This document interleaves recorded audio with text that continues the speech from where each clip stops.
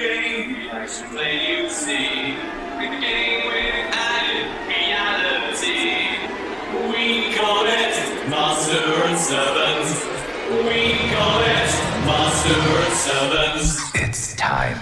Let's play Master and Servants. Come on. What is it you pray for? Master and Servants. And we're here. Hello, everybody. How's my slideshow? Is it good? It's good this week. Maybe it was an update. Don't know. Are you there, Mr. Wilson? Where are you? You're muted. You have to unmute. Unmute. I forgot about that. I command you to unmute yourself. I'm unmuted. I apologize. There we go. Welcome to Movie Sucktastic. The muted one is Scott. The unmuted one is Joey. Yeah. And we are here to review horror films. And this episode, we're doing Hellraiser, the 2022. Yes, the new one. The one that everyone's all complaining about because they've gone woke. Oh, they complained about that? Of course, because they got rid of... Listen, this is actually a pretty good movie. I like this movie. Yeah, spoiler alert. No, they're complaining because, you know, they do a reboot of the franchise, and of course, Doug Bradley, who played the original Pinhead, isn't back. So they're unhappy about it because they figure, oh wow, we actually are getting a good Hellraiser film after how many sequels, where they didn't get Doug Bradley for like the last two, and they just said, you know what, he doesn't want to do it anymore because these scripts are absolute dumpster fires, and who could blame them? Straight to video, and to have to sit in all that makeup for a shit film, you know. Well, I mean, he is still getting paid, but yes, that is correct. So they announce we're redoing Hellraiser, and you know they're like, hey, how come Pinhead isn't in this? You could have the priest, which is what her name is. She's not actually Pinhead, so I guess they left that open in case he does want to come back. So they're like, you know, that could be, you know, just another Cenobite with him, but it's absolutely absurd. And you know what? They're also woke, and it's like, oh, this is woke. I hate that so much. Please stop. Please stop with the woke shit. For real. You know what else they're complaining about? That the woman, her name is Jamie. Oh, what's her name? Jamie. Here it is. Clayton. She's a trans woman. So they're complaining about that too. So it's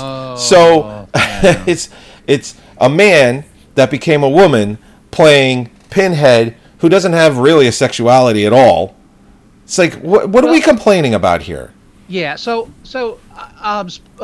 Disclaimer: I was reading Clive Barker back when I was a kid, when the Books of Blood like first came out in America, just as shitty anthology paperbacks that you get at the Woolworth. Mm-hmm. I was reading them younger than I should have been. Woolworth throwback. Yeah. I'm familiar with this stuff. Also, I saw the first Hellraiser in the theater when it came out. I mean, I've been there. I rode the ride. But I'm not a huge Clive Barker fan. He annoys me like a lot of these artists do, where they get so artisty and then the artistness just becomes annoying.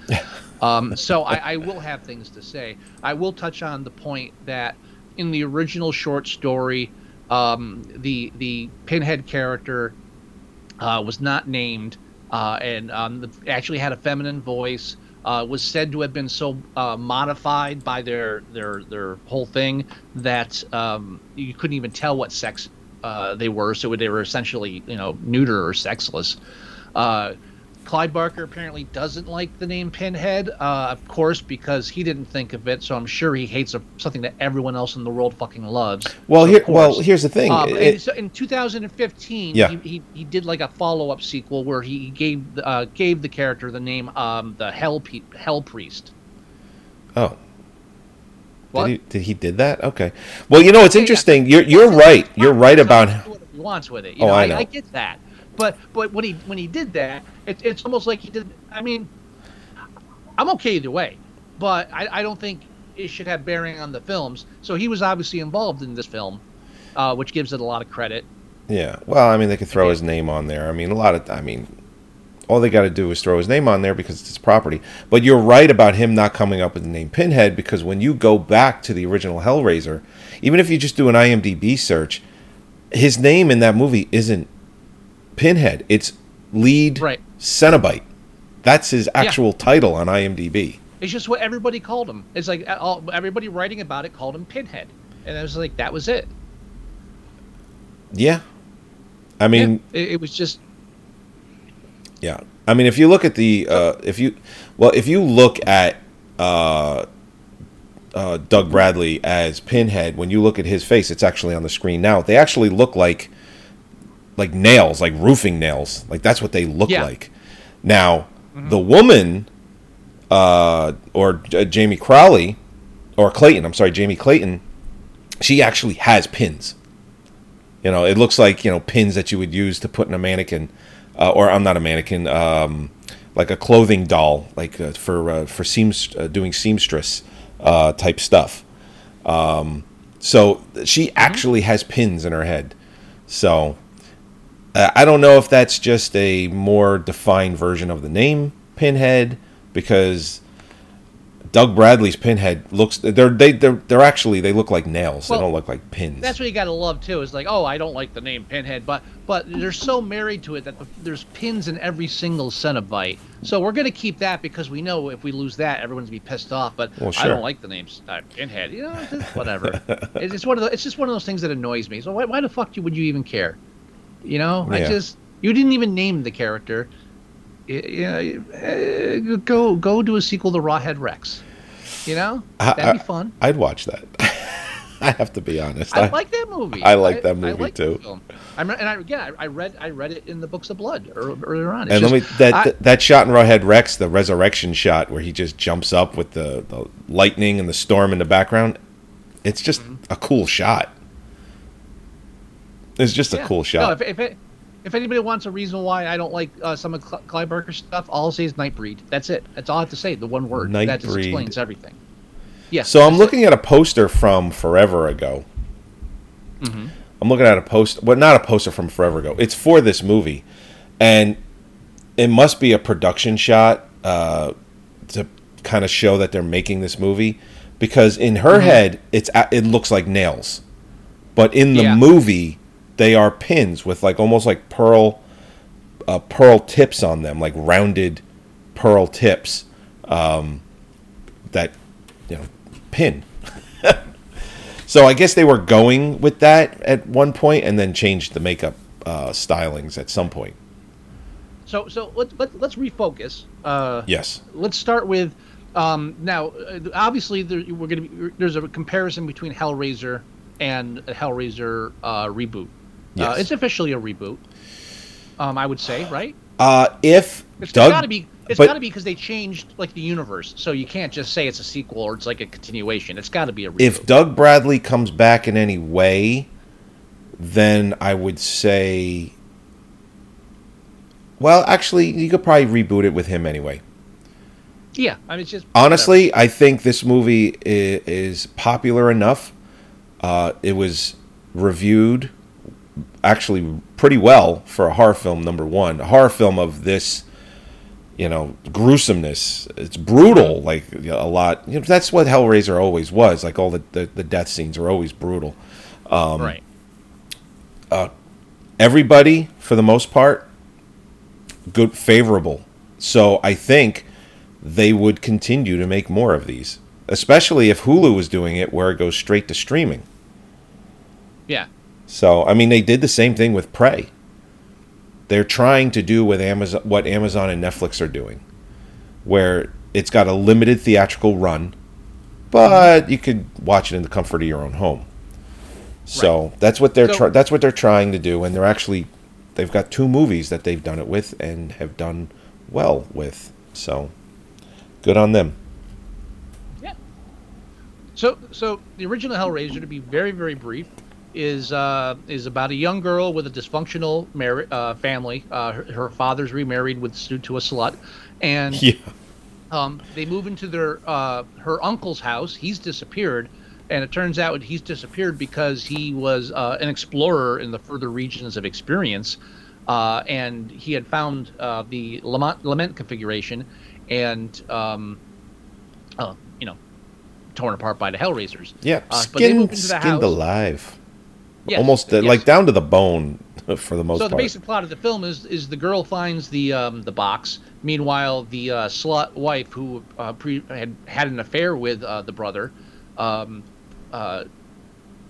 inadvertently brings him back to life in the attic, and then she starts killing homeless people, so their blood will. Doesn't make much sense. You have to really. feed the box.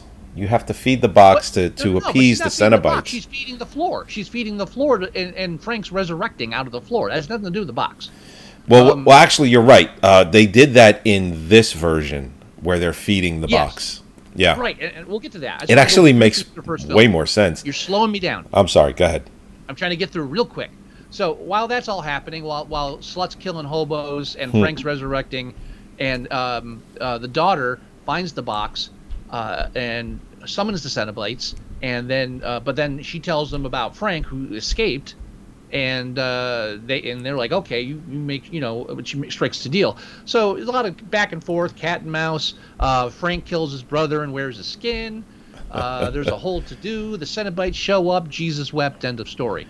Then a demon comes down and grabs. They throw the box in the fire. Her and a boy. She had found a boyfriend. It's really not important. She throws the box in the fire at the end. This homeless guy turns to a demon, grabs the box, and flies away. Yep. There's no flaws. But Yes. it's a good film.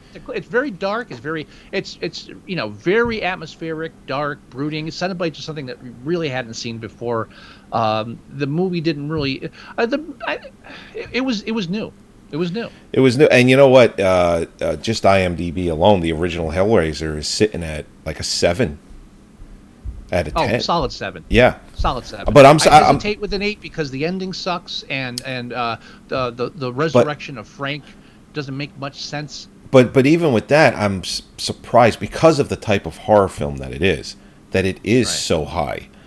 I think there are better horror films that are lower. I'm not saying that Hellraiser isn't a good film. I enjoy it a lot. It's actually one of the few horror films of that style that Mare actually likes. She really likes that film. I'm just saying it's not a perfect film. No, not in any way. Great, I love it. I was there at the beginning. I was a splatter punk. I was watching this stuff in the theaters. I was reading the stuff. I know. But anyway, so that's the first film. So as far as rewriting but basically, and then if you don't know about the sequels, what happened is Clive Barker kind of fell out of it, either he kept selling it or they just had the rights and they just kept making more and more Hellraisers, and they just buried any common sense and so any kind of lore that's from that series is just twisted from movie to movie depending on who was writing it and what they were trying to do. They made 9 movies, 9 of them. Yeah. And I'm 8 up to and 5. 9. I still haven't watched them all myself. I gave up around 6. I'm trying to finish them. I think I'm 4 or 5. Inferno, I think, was definitely the ahead of you. Inferno. I know I'm ahead of you because I recommended one of them, the one with the whole gumshoe noir thing going. Oh, I don't even With know which one that is. The one with the detective, with the magic tricks. I don't think I saw that. Oh, then you're not as far. See, you're definitely not as far as No, I think 'Cause that Inferno was- was the last one I watched, or the one in space. I don't remember. I swear to God, they made 9 of them. Hellraiser 8 and 9 did not have Doug Bradley, and if I'm not mistaken, the Hellraiser in 8 is not the same guy in 9. So there's 3 pinheads, Yeah. which is crazy to me. It's like, can Now you a just lady? a trans woman? Remember, they're all woke. Why do they have to do that? What? Now, to piss you off, Earl. I'm not gonna like dwell on this, but you and I have had similar arguments, but not because of it being like remember like with the remake of The Hitcher. It's not. Yeah. We argued it wasn't because it was a woman. Now it was because it was lazy because they just switched to character sex and that was it. It's like the same fucking movie. Yes. Yeah. It had nothing to do with it being a strong woman. It had to do with it being a stupid idea. Well, they did the same thing with the Overboard remake. The original with Kurt Russell and Goldie Hawn, she falls over, loses her memory, and the remake, he falls over, loses his memory. It's like, what? This is just lazy. You just want to make it different for the sake of making it different. So it's not an exact replica of the first film because you're already getting called out for doing it anyway. It's like, come on, let's be more inventive. I could give a shit that you swapped it around, but make it good, which you didn't do. You know? It's like, come on. So if it impacts the story in some way or the creative process, then that. But then The Little Mermaid's black? Who gives a fuck? Yeah, I'm not going to watch it anyway because I just don't care about The Little Mermaid. I saw. I might have seen the original once, but I didn't want to. I watched the original once. It's for the kids, and why I'm sure the kids can handle a black Little Mermaid. They're handling a Little Mermaid because mermaids don't fucking exist. Yeah, yeah, but they're white though. It's like, we're the anti-dinosaurs alone Christians on this shit. Isn't that I have heard one. Just so you know, about the mermaids being a fucking fish. Mermaids swam with Jesus. Just so you know, get it right. No. They swam with Jesus. They have red hair and they're white. Come on.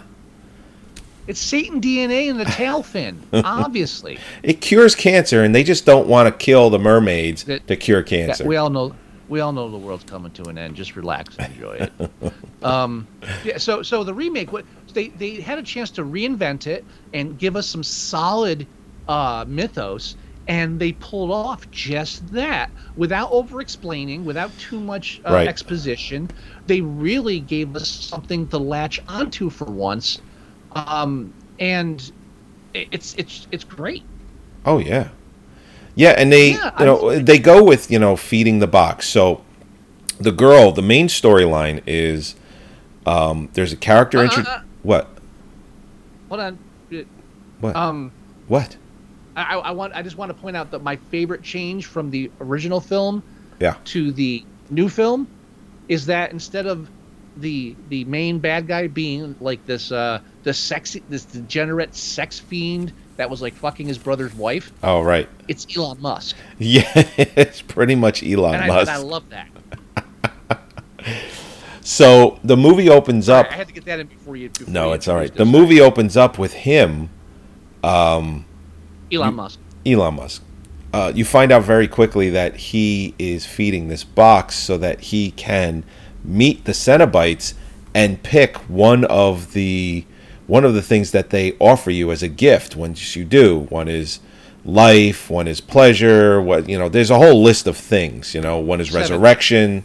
7? I'll look it up. I should have wrote it down. It's not not that big a deal, but he's doing it. He's killing innocent people. He's giving them the box to solve the puzzle. The one guy's like, "Hey, do I win anything?" He goes, "No, but I do." All right. And yeah, go ahead. One thing the screenplay does spoon feed, but I'll allow it, was when they pick up, like they have a woman that like picks up the box with the box in it prior to this scene. Mm-hmm. And the guy's like, "I thought you'd be him." She's like, "No, if there's one thing he don't do is something that he can't have somebody else do." It's like, okay, great. Thanks for setting that up. He's rich, so we kind of know that. So we didn't need that, but thanks just the same. Sorry, that was one of the very few things in this film that annoyed me. It was that, but it gets much better. So you find out very quickly that he is killing people so that he could get this eternal reward. Then he does that. You see the whole thing happening. It's in his house. It fades to the next shot, and it says 6 years later. And it opens up to a girl, her brother, roommates in one place. Well, actually, it opens up to her getting banged by her boyfriend. Oh, yeah. And then he tells her that he loves her, and she's like, "Whoa, what the fuck?" You can't. No. Don't ruin a good sex session by telling someone you love them. So we've already got a strong female lead that's breaking the typical tropes Right. of the the girlfriend who's just dying to be married and wants that. No, the film tries very hard. No, she has a substance abuse more problem. And Yeah. she's living with her brother, his boyfriend, and their friend, a girl named Nora. And she's clean and sober for 6 months, but obviously she's got issues big time. So the brother doesn't approve of the boyfriend because he's also a recovering addict, and he just feels that he's just going to lead her down the wrong path, which, by the way, he does by going to steal a box that has this in it. And he delivers paintings and stuff like that. And he remembers the key code to get into this place. And he's like, we can make some quick money, fresh start. He like, woos her with this. And of course she's in. So they go and they do that. She's fascinated by it. But this is just like Prey, where they really give us more depth to the character's decision making. Mm-hmm. So we have this conflict with the brother, where she's not being trusted, but at the same time, she feels like she can't be her own person. So it's like on the one, so it makes sense that she's doing these rebellious things. It's not just like it actually works. You understand the characters. Right. So she goes out and she does that, and it comes back drunk, and the brother kicks her out because he's tired of trying to protect her. Of course, he's being extremely emotional about the situation. Was that directed towards me? What? Did you even know you did it? Do what? You use your middle finger to lift your glasses. Oh yeah, because I'm an adult. You don't do that at work, I hope. Yeah, but I'm facing the wall when I do it at work. Oh, I okay. don't- I just hope you're not like in a meeting. It's like, yes, I have those reports for you. As you fix your glasses. Anyway, But I do that at a meeting at work. It's on purpose. okay. Yeah, thank you, Steve. Yeah, okay. Did you get those TPS No, yeah, reports, sorry, didn't Bill? distract you. No, so she's fascinated by this. He kicks her out. She takes the box with her, gets high. The brother feels bad, goes to find her. She's almost on the brink of ODing. He sees this box next to her, picks it up to get it out of the way, and it stabs his hand. Right. And Now, the box has I wanna been mention- fed with the first person. right. Now, I love what they've done with the box. First of all, now this wasn't really apparent in the first film. I don't think the first film all it really did was like do that thing where it kind of turns so all the angles are out, Right. And then it never really became something different. In the other sequels, we're not even talking about those. So in this one, the box actually changes for each stage it's in up until the seventh stage. It's a process. It's like a summoning process. Right. So that again. So it's like they took a magic ritual and put it into a device. I understand now, and they lay it out later that at the seventh, and whoever possesses the configuration in its seventh, or the box in its seventh configuration, they get to they get rewarded. They get to choose what their reward is. Right. Which is why that millionaire was having other people do it, because he just has to be holding the seventh one. He doesn't have to actually give his own blood. But what I like about it is the knife that comes out, kind of cool. What I like that they added was the toxin that subdues the people, and I think also opens the doorway to the other dimension. Oh, sure. It's like an acid trip. Yeah, I mean, and they handle it the same way they did in the first film. It's kind of an like with the walls opening and like with the ground shifts. But the fact that it has to happen when the box moves and when blood is inserted into it, but at the same time the box infects the person with this ritualistic stuff. I thought it was a great addition.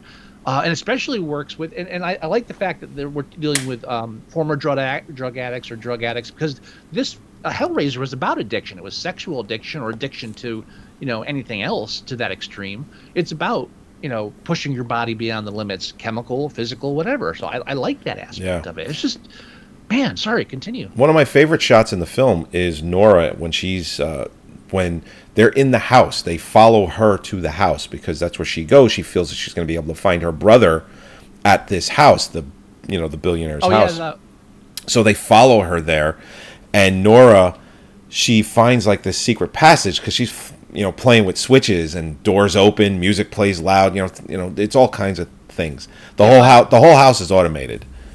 by the way, millionaire home. Don't flip random switches. That's never going to end well for anybody. No. So she finds it works this. Okay, in this case, but no, don't be flipping. She finds this secret passageway and goes down it, and of course, there's something in there. You find out later on that it's the billionaire, but there's something in there that stabs her with the box, feeding the box another time. But one of my favorite shots in the film is when they try to get the hell out of there, and they're in the van. And she looks up at one point, and the van is getting further away from her. And it just keeps going and going. It's like this super long shot. And they're all the way in the front. Return the map. Return the map. They're all the way in the front of the van arguing because they're lost. They can't get out of this. It's like a maze. And then she hasn't moved, but the van, it just keeps getting further away until she's not in the van anymore. And I thought that was a real ingenious way to do that. It was just a really cool shot. And that's why I feel like that drug that they get infected with when they get cut by the box. I feel like that's part of the agent that allows them to slip that way. Otherwise, everybody else would be dragged in there too. Yeah. So now another thing. Now in the original Hellraiser, as I mentioned, the teenage girl.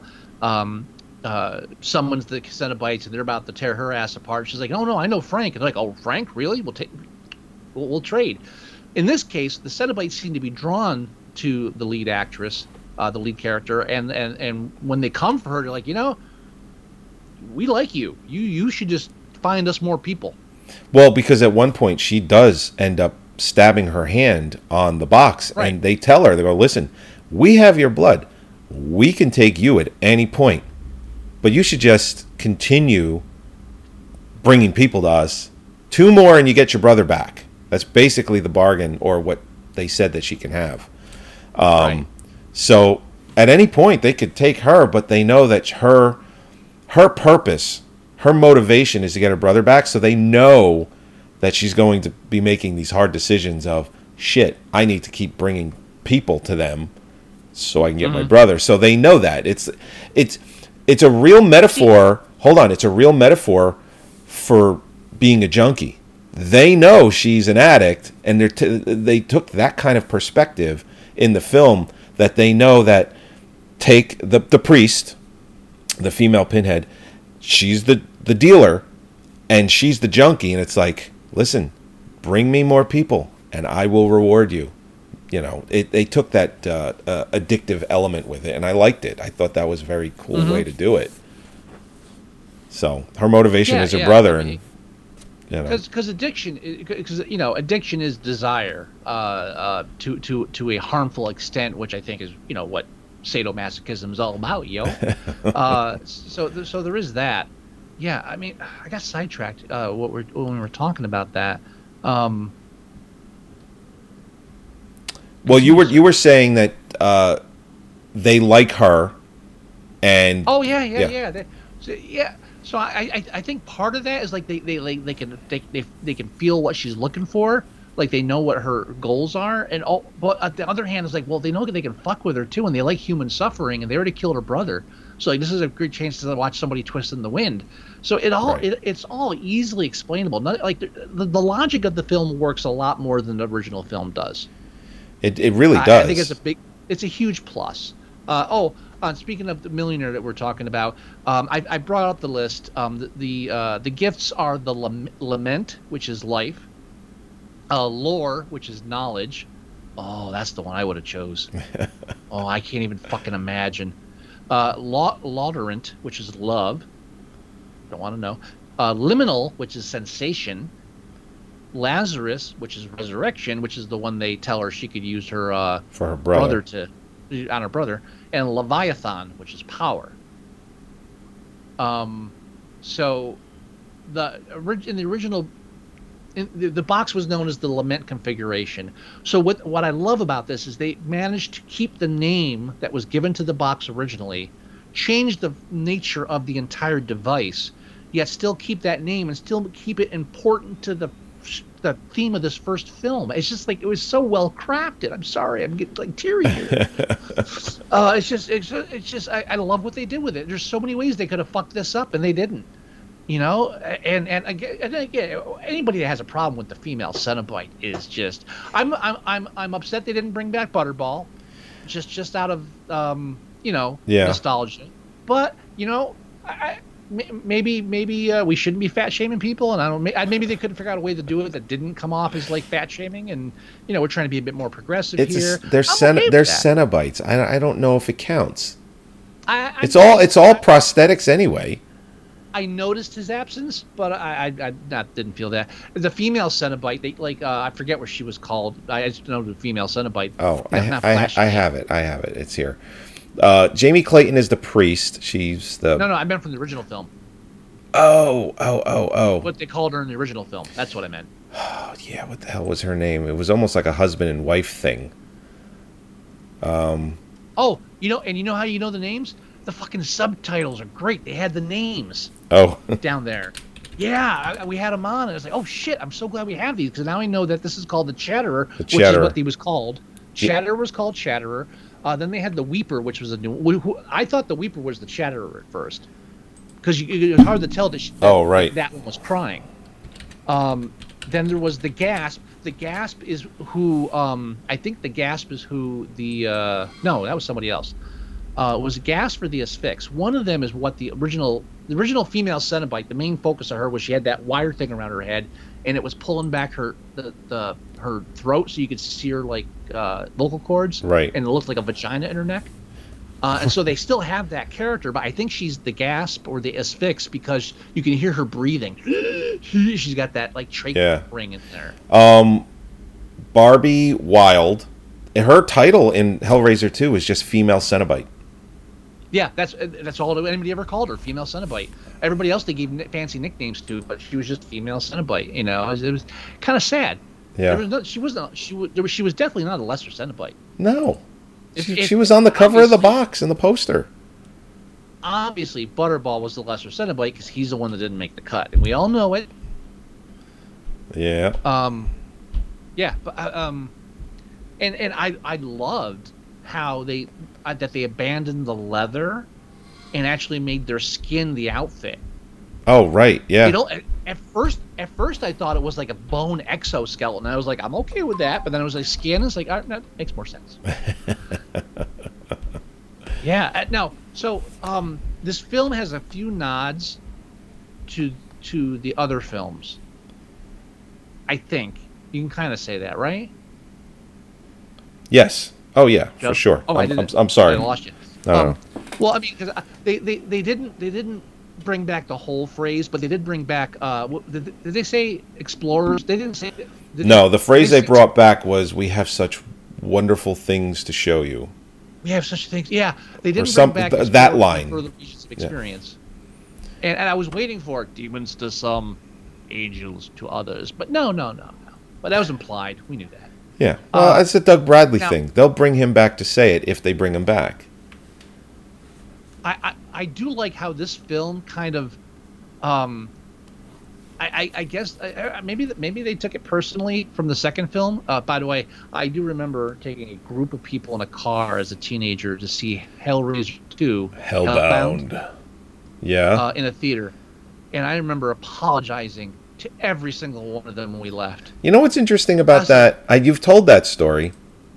You've told that story, where you've apologized and whatnot. But Hellraiser, the first one, is like a 6.9 or a 7.0. But Hellraiser 2 is like a 6.4, 6.5. It's not that much less. Fucking stupid. Yeah, yeah. I have a lot of problems with it, not just because it's a bad film, but also because it abandons a lot of shit from the first film. It's like when they immediately jump off the logic train. And the two big things was, one, okay, so now the chick from the first film's back, and now they're feeding blood into a mattress because the psychiatrist is fucking stupid. that was like, all right, why the fuck is killing homeless people? And why is he killing homeless people or crazy people on a mattress for this chick? That's right, it was crazy people because he's a psychiatrist. It was like a Dr. Seward thing, but worse, maybe more like Reanimator. But so like the mattress brings her back because that's the mattress she died on. So none of this makes any fucking sense with the blood shit. And then at the end, this one doctor just wanders into Cenobite land, becomes the head Cenobite, and kills all the other ones. Pinhead and everybody, kills them all. and then that was the one that pissed off all the Hellraiser fans. Like, what the fuck? He killed Pinhead. What the fuck? For me, it was like so much more. Right. But so what I love is that they I feel like they felt like they had to make amends for the second film, I guess, or they thought it was a cool idea but was done wrong. But so in this one, spoiler alert now, if you don't want the ending ruined for you, just stop listening. Sorry. But you knew this was coming. So we went through all the different choices when you have that configuration at the end. So do you want to tell this or can I burst? No, go ahead. Go for it. No, I think you're going to be more eloquent with it anyway. Speaking of which, I'll finish my gin before I say it then. So the opening of the film showed the Elon Musk doing the whole Cenobite thing and then getting the he showed him doing getting it to the 7th configuration where it's this long pyramid thing, which I believe it was in that shape in an earlier film, but I don't care. Yeah. But then it cuts 6 years later. You don't know what happened.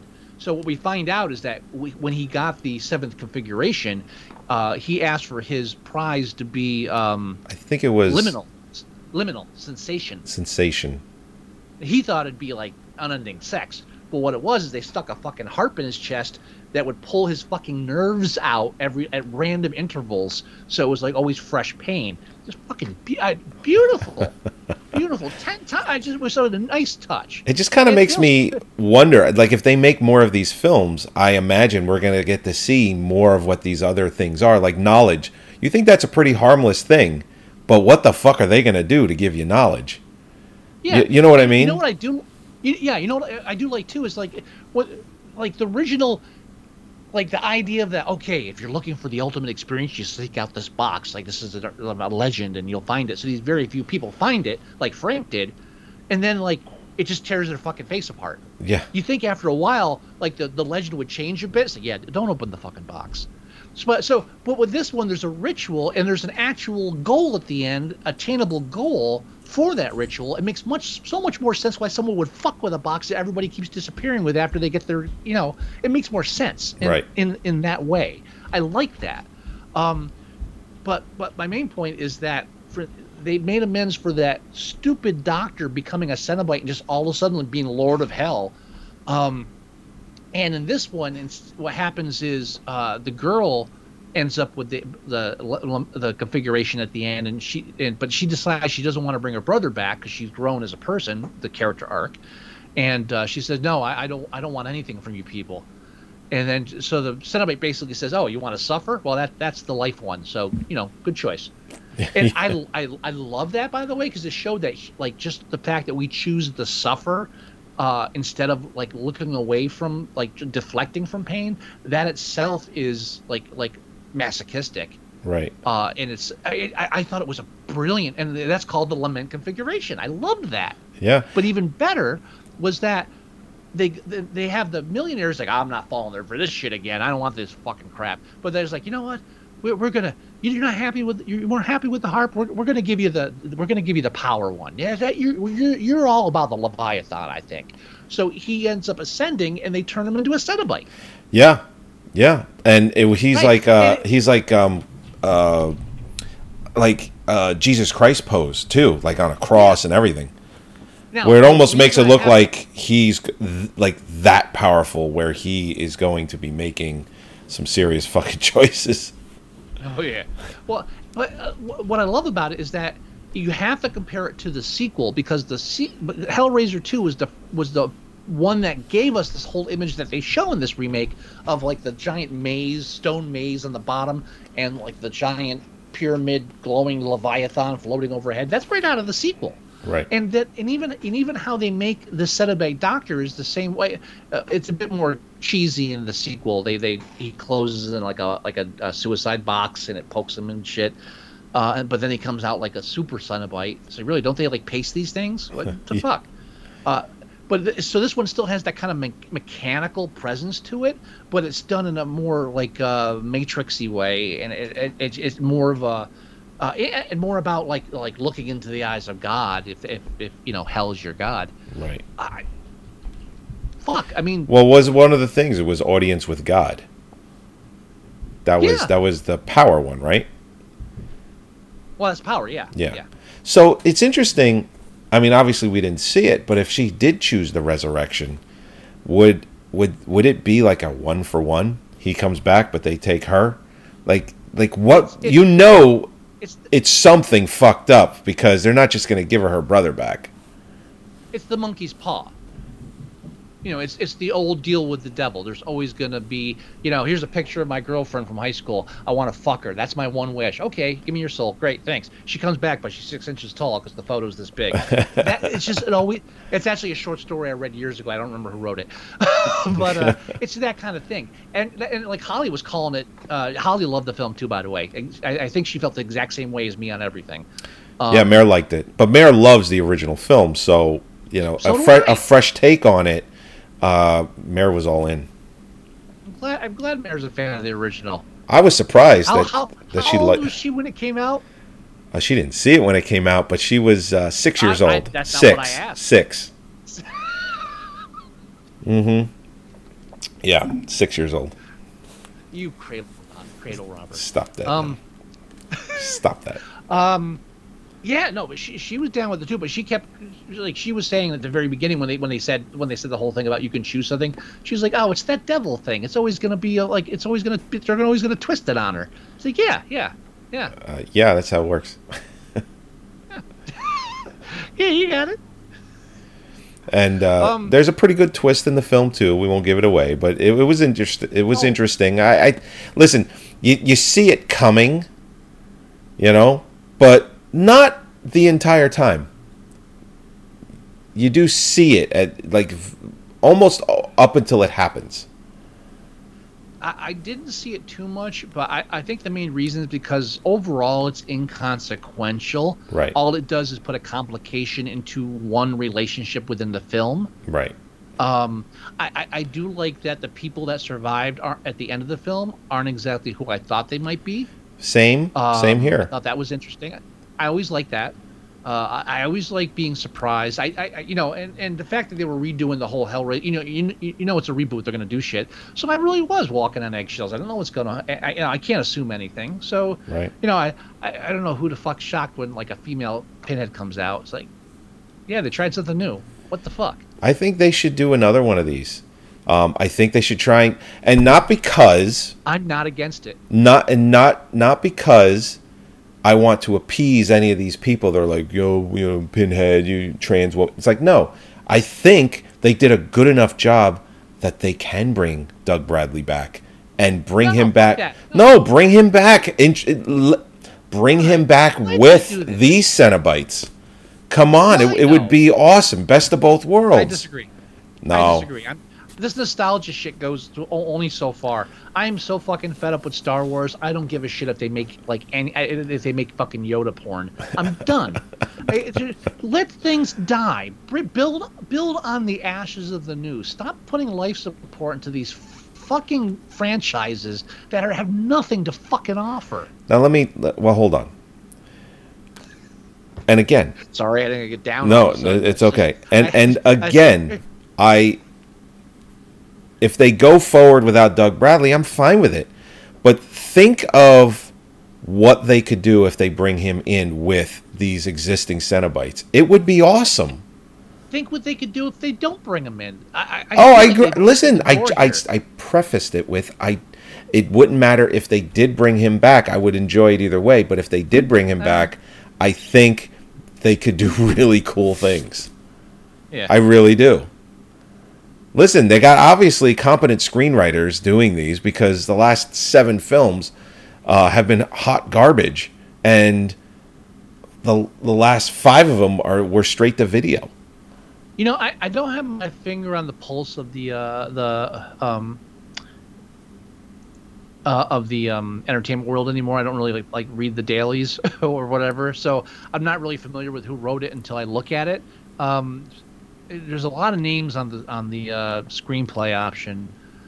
There's Ben Collins, Luke Piotrowski, screen story. I'm going to ignore that. Let's go to Ben Collins there. I'm just not sure what else he wrote. Super Dark Times, which I have not seen yet.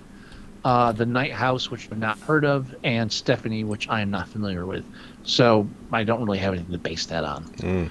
The other writer, Luke Piotrowski, Super Dark, Night House. Yeah, it is the same shit. Yeah. All right, yeah. So I'm not really familiar with his work previous to this. I think Goyer's in because he did the earlier films. His name sounds familiar to me. Usually they attach names, based on characters. Story. Yeah. I feel like that since they lifted the story from the first or second film, that might be why. His name sounds familiar to me. I really feel like he.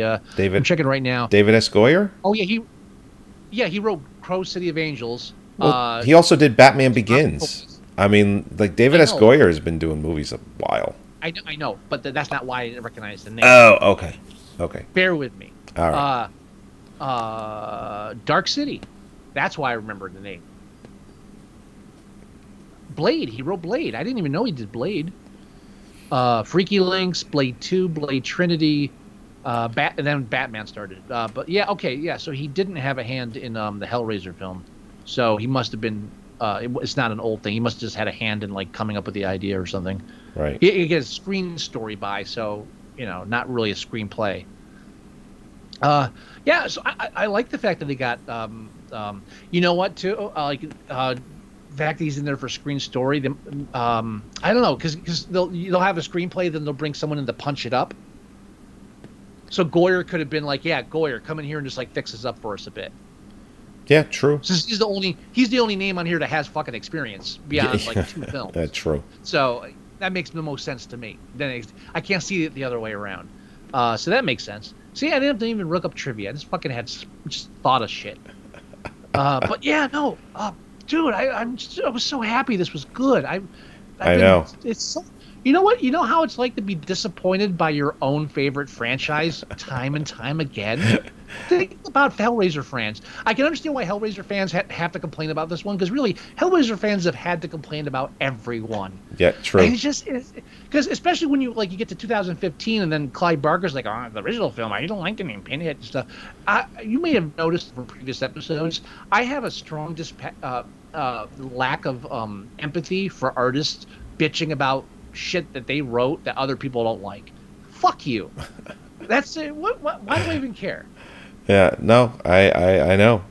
All right, you know what we should do? Shut the fuck. What we should do? We should rate this. All right, let's rate it. 6.1. Fuck you. It's a little low in my opinion. I would go a solid 7 on this. I would go a solid. Dude, I would go 8. 8, really? You know why? Convince me.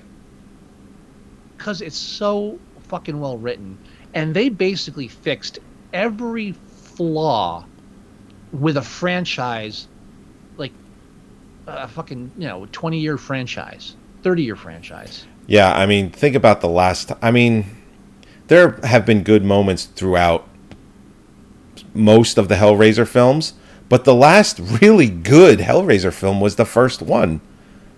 And this is better than that.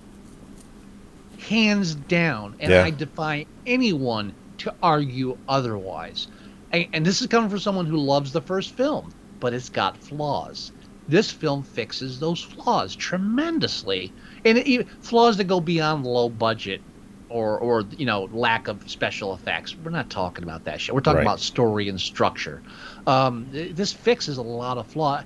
If the original Hellraiser is a 7, I think this one deserves an 8. All right. You've convinced me. 8. Fucking A. Rate that bitch. All right, I want to see what this looks like here. Oh, What's the demographic? Is it a horseshoe? It's not a horseshoe because it's got feet at the end. This is one of those. It does your normal peak in the middle, but then at the end is the highest in the middle is 7 stars at 23%. Right. And then it goes down, but then it jumps up at number 10 and number 1. Number one is 5% of the like number one is 5.5% of voters. Yeah. Number two is 2.5. So there's a huge drop off. Same thing. Number 10 is 7.2, but there's a huge drop off to 9. So it has the beginnings of a cult film. Normally, for my idea of a cult film, the horseshoe would be 10 and 1 would be the highest, and the middle would be the lowest. Gotcha. Because cult films, you either love them or hate them. Everything else is the other way. It's like, everybody's kind of halfway. It's all boring. But this one has the makings of a cult film, and I agree with that 100%. See, the statistics don't lie. All right. Wait, hang on. Yeah. Hold on. I get lowest demographic. I'm ignoring all. We're just going male and female. Lowest demographic is males over 45.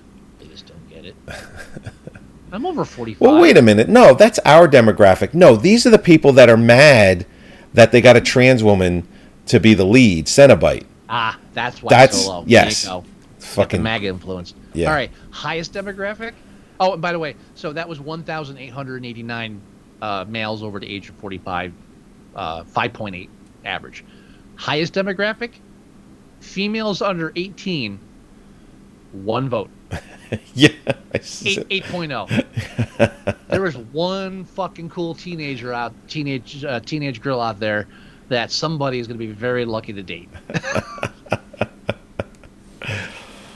Well, it is an R-rated film, so it's technically kids under the age of 18 shouldn't be reviewing this until it's available at home. I get that. True. So actually, if you look at the 18 and under, you've got one teenage girl who, this doesn't make any sense. So they have females, males, and then all.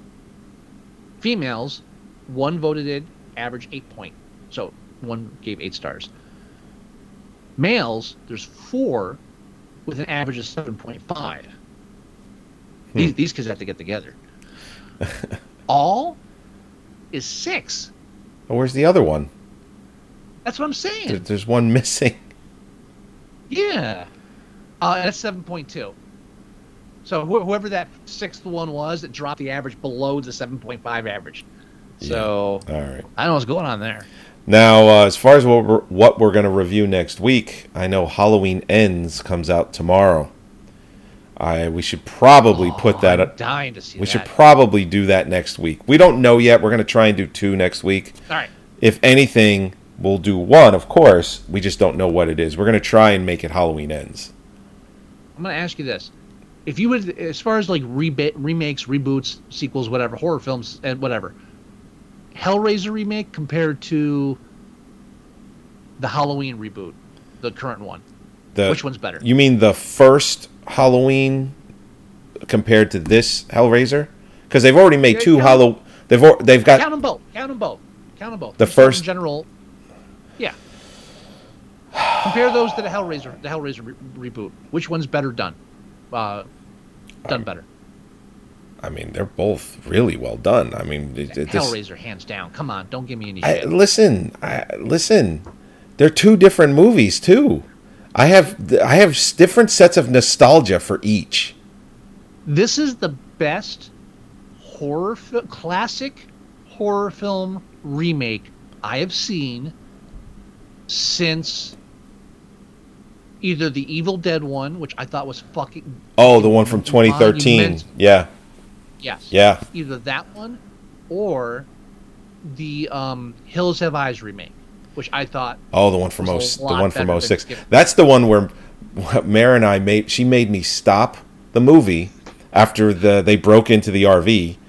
Yeah. She made me stop the movie, look around the apartment, go outside, make sure there weren't hill people, and this is on a Saturday at 11 in the morning. Like that's how much that affected her, that movie. You know, I never got around to seeing that. Again, it's like when I grew up, I was too young when it came out, and then it's like one of the things you hear about. So you're just like, okay, it's an old film, whatever. So when I finally got around to seeing it in like my 20s or early 30s even, I mean, it was a while. And when I finally got around to watching it, I was like, okay, this cheesy old fucking Texas Chainsaw. I saw Chainsaw, I know this shit. And such a, like, fuck Ty West if he thinks he knows what a slow burn is. The first half hour of that film, you're just like clawing at your face. What the fuck is going on here? Nothing is happening. That's them driving around. And then in like 5 minutes, it just goes from 0 to oh my fucking god. And the remake captured that same feeling. Yeah. And I thought they did, and I thought I thought they really improved on, like, they went a lot better than the furry loincloths. Yeah. When they burn the father alive, that scene goes on for a while. Spoiler alert. Yeah. Yeah, spoiler alert or not, when you watch it, you're not going to be mad I spoiled it. I could just, I see myself now watching the remake, like sitting there, and I can see the thought bubble over my head. I really hope they still burn the father alive. You know? But I'm sorry, I trailed off, but Hellraiser just fucking rocks. Yeah, if we can do Halloween, we will. But let's have a backup. Let's say it right now. Well, we don't have to decide now. You know what? All right, fine, fuck you then. No, I'm just saying that way we don't have to commit to it if we change our minds, if something better comes along. I know Halloween Ends comes out tomorrow, and obviously it's new, so having a new review would be good, but I have also said that we may not do that. But we will do it this month. That's a guarantee. There's just no way we're not going to review it. Well, tell you what, we were supposed to review the Munsters this week, so let's just say no matter what, we'll review the Munsters next week. And if we can squeeze Halloween Ends or another film, we will. Yeah. Okay. So let's do that. We'll do that. So it's Munsters definitely down the line, and also I'm bringing on guest reviewers for some of these Halloween episodes. I put the feelers out today, but I waited too late in the day, so everybody's like, I'm busy. I have two people that want to sit in on maybe not the Halloween ones, but I have two people that want to sit in and do a podcast with us. I say whenever, the sooner the better. I'm gonna reach out and see if I'm just trying to get someone like to come, like, tap into the microphone with us and review an episode. I just want to get some fresh blood in here and mix things up a little bit and get more of a. You and I have our back and forth, but I hate for it to become formulaic. You know what I mean? You don't listen. You don't kill what works, but I get what you're saying. If it ain't broke, don't fix it. That's right. All right. Let me cue in the exit music here. All right, everybody. I am actually in the midst of working on a brand new website, so look for that coming soon. I've already found the site that I like, the template and all that stuff. I'm not going to go as crazy as I used to, but it's going to be functional and beautiful. But look for our website, a new one coming soon, moviesucktastic.com. You can and will be able to listen or download the show from there. You can go to iTunes and you can do the same thing. You can go to facebook.com/moviesucktastic and you can go and see what we post. Everything from movie trailers when we go live, anything that tickles us goes on the Facebook page. You can leave us email at themovieguys@moviesucktastic. You can also leave us voicemail at 908-514-4470. And if you do a Google search or your favorite browser search for Movie Sucktastic, we come up in a ton of spots. You should go and do that.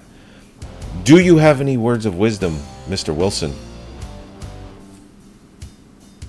We are explorers in the further regions of bad movies.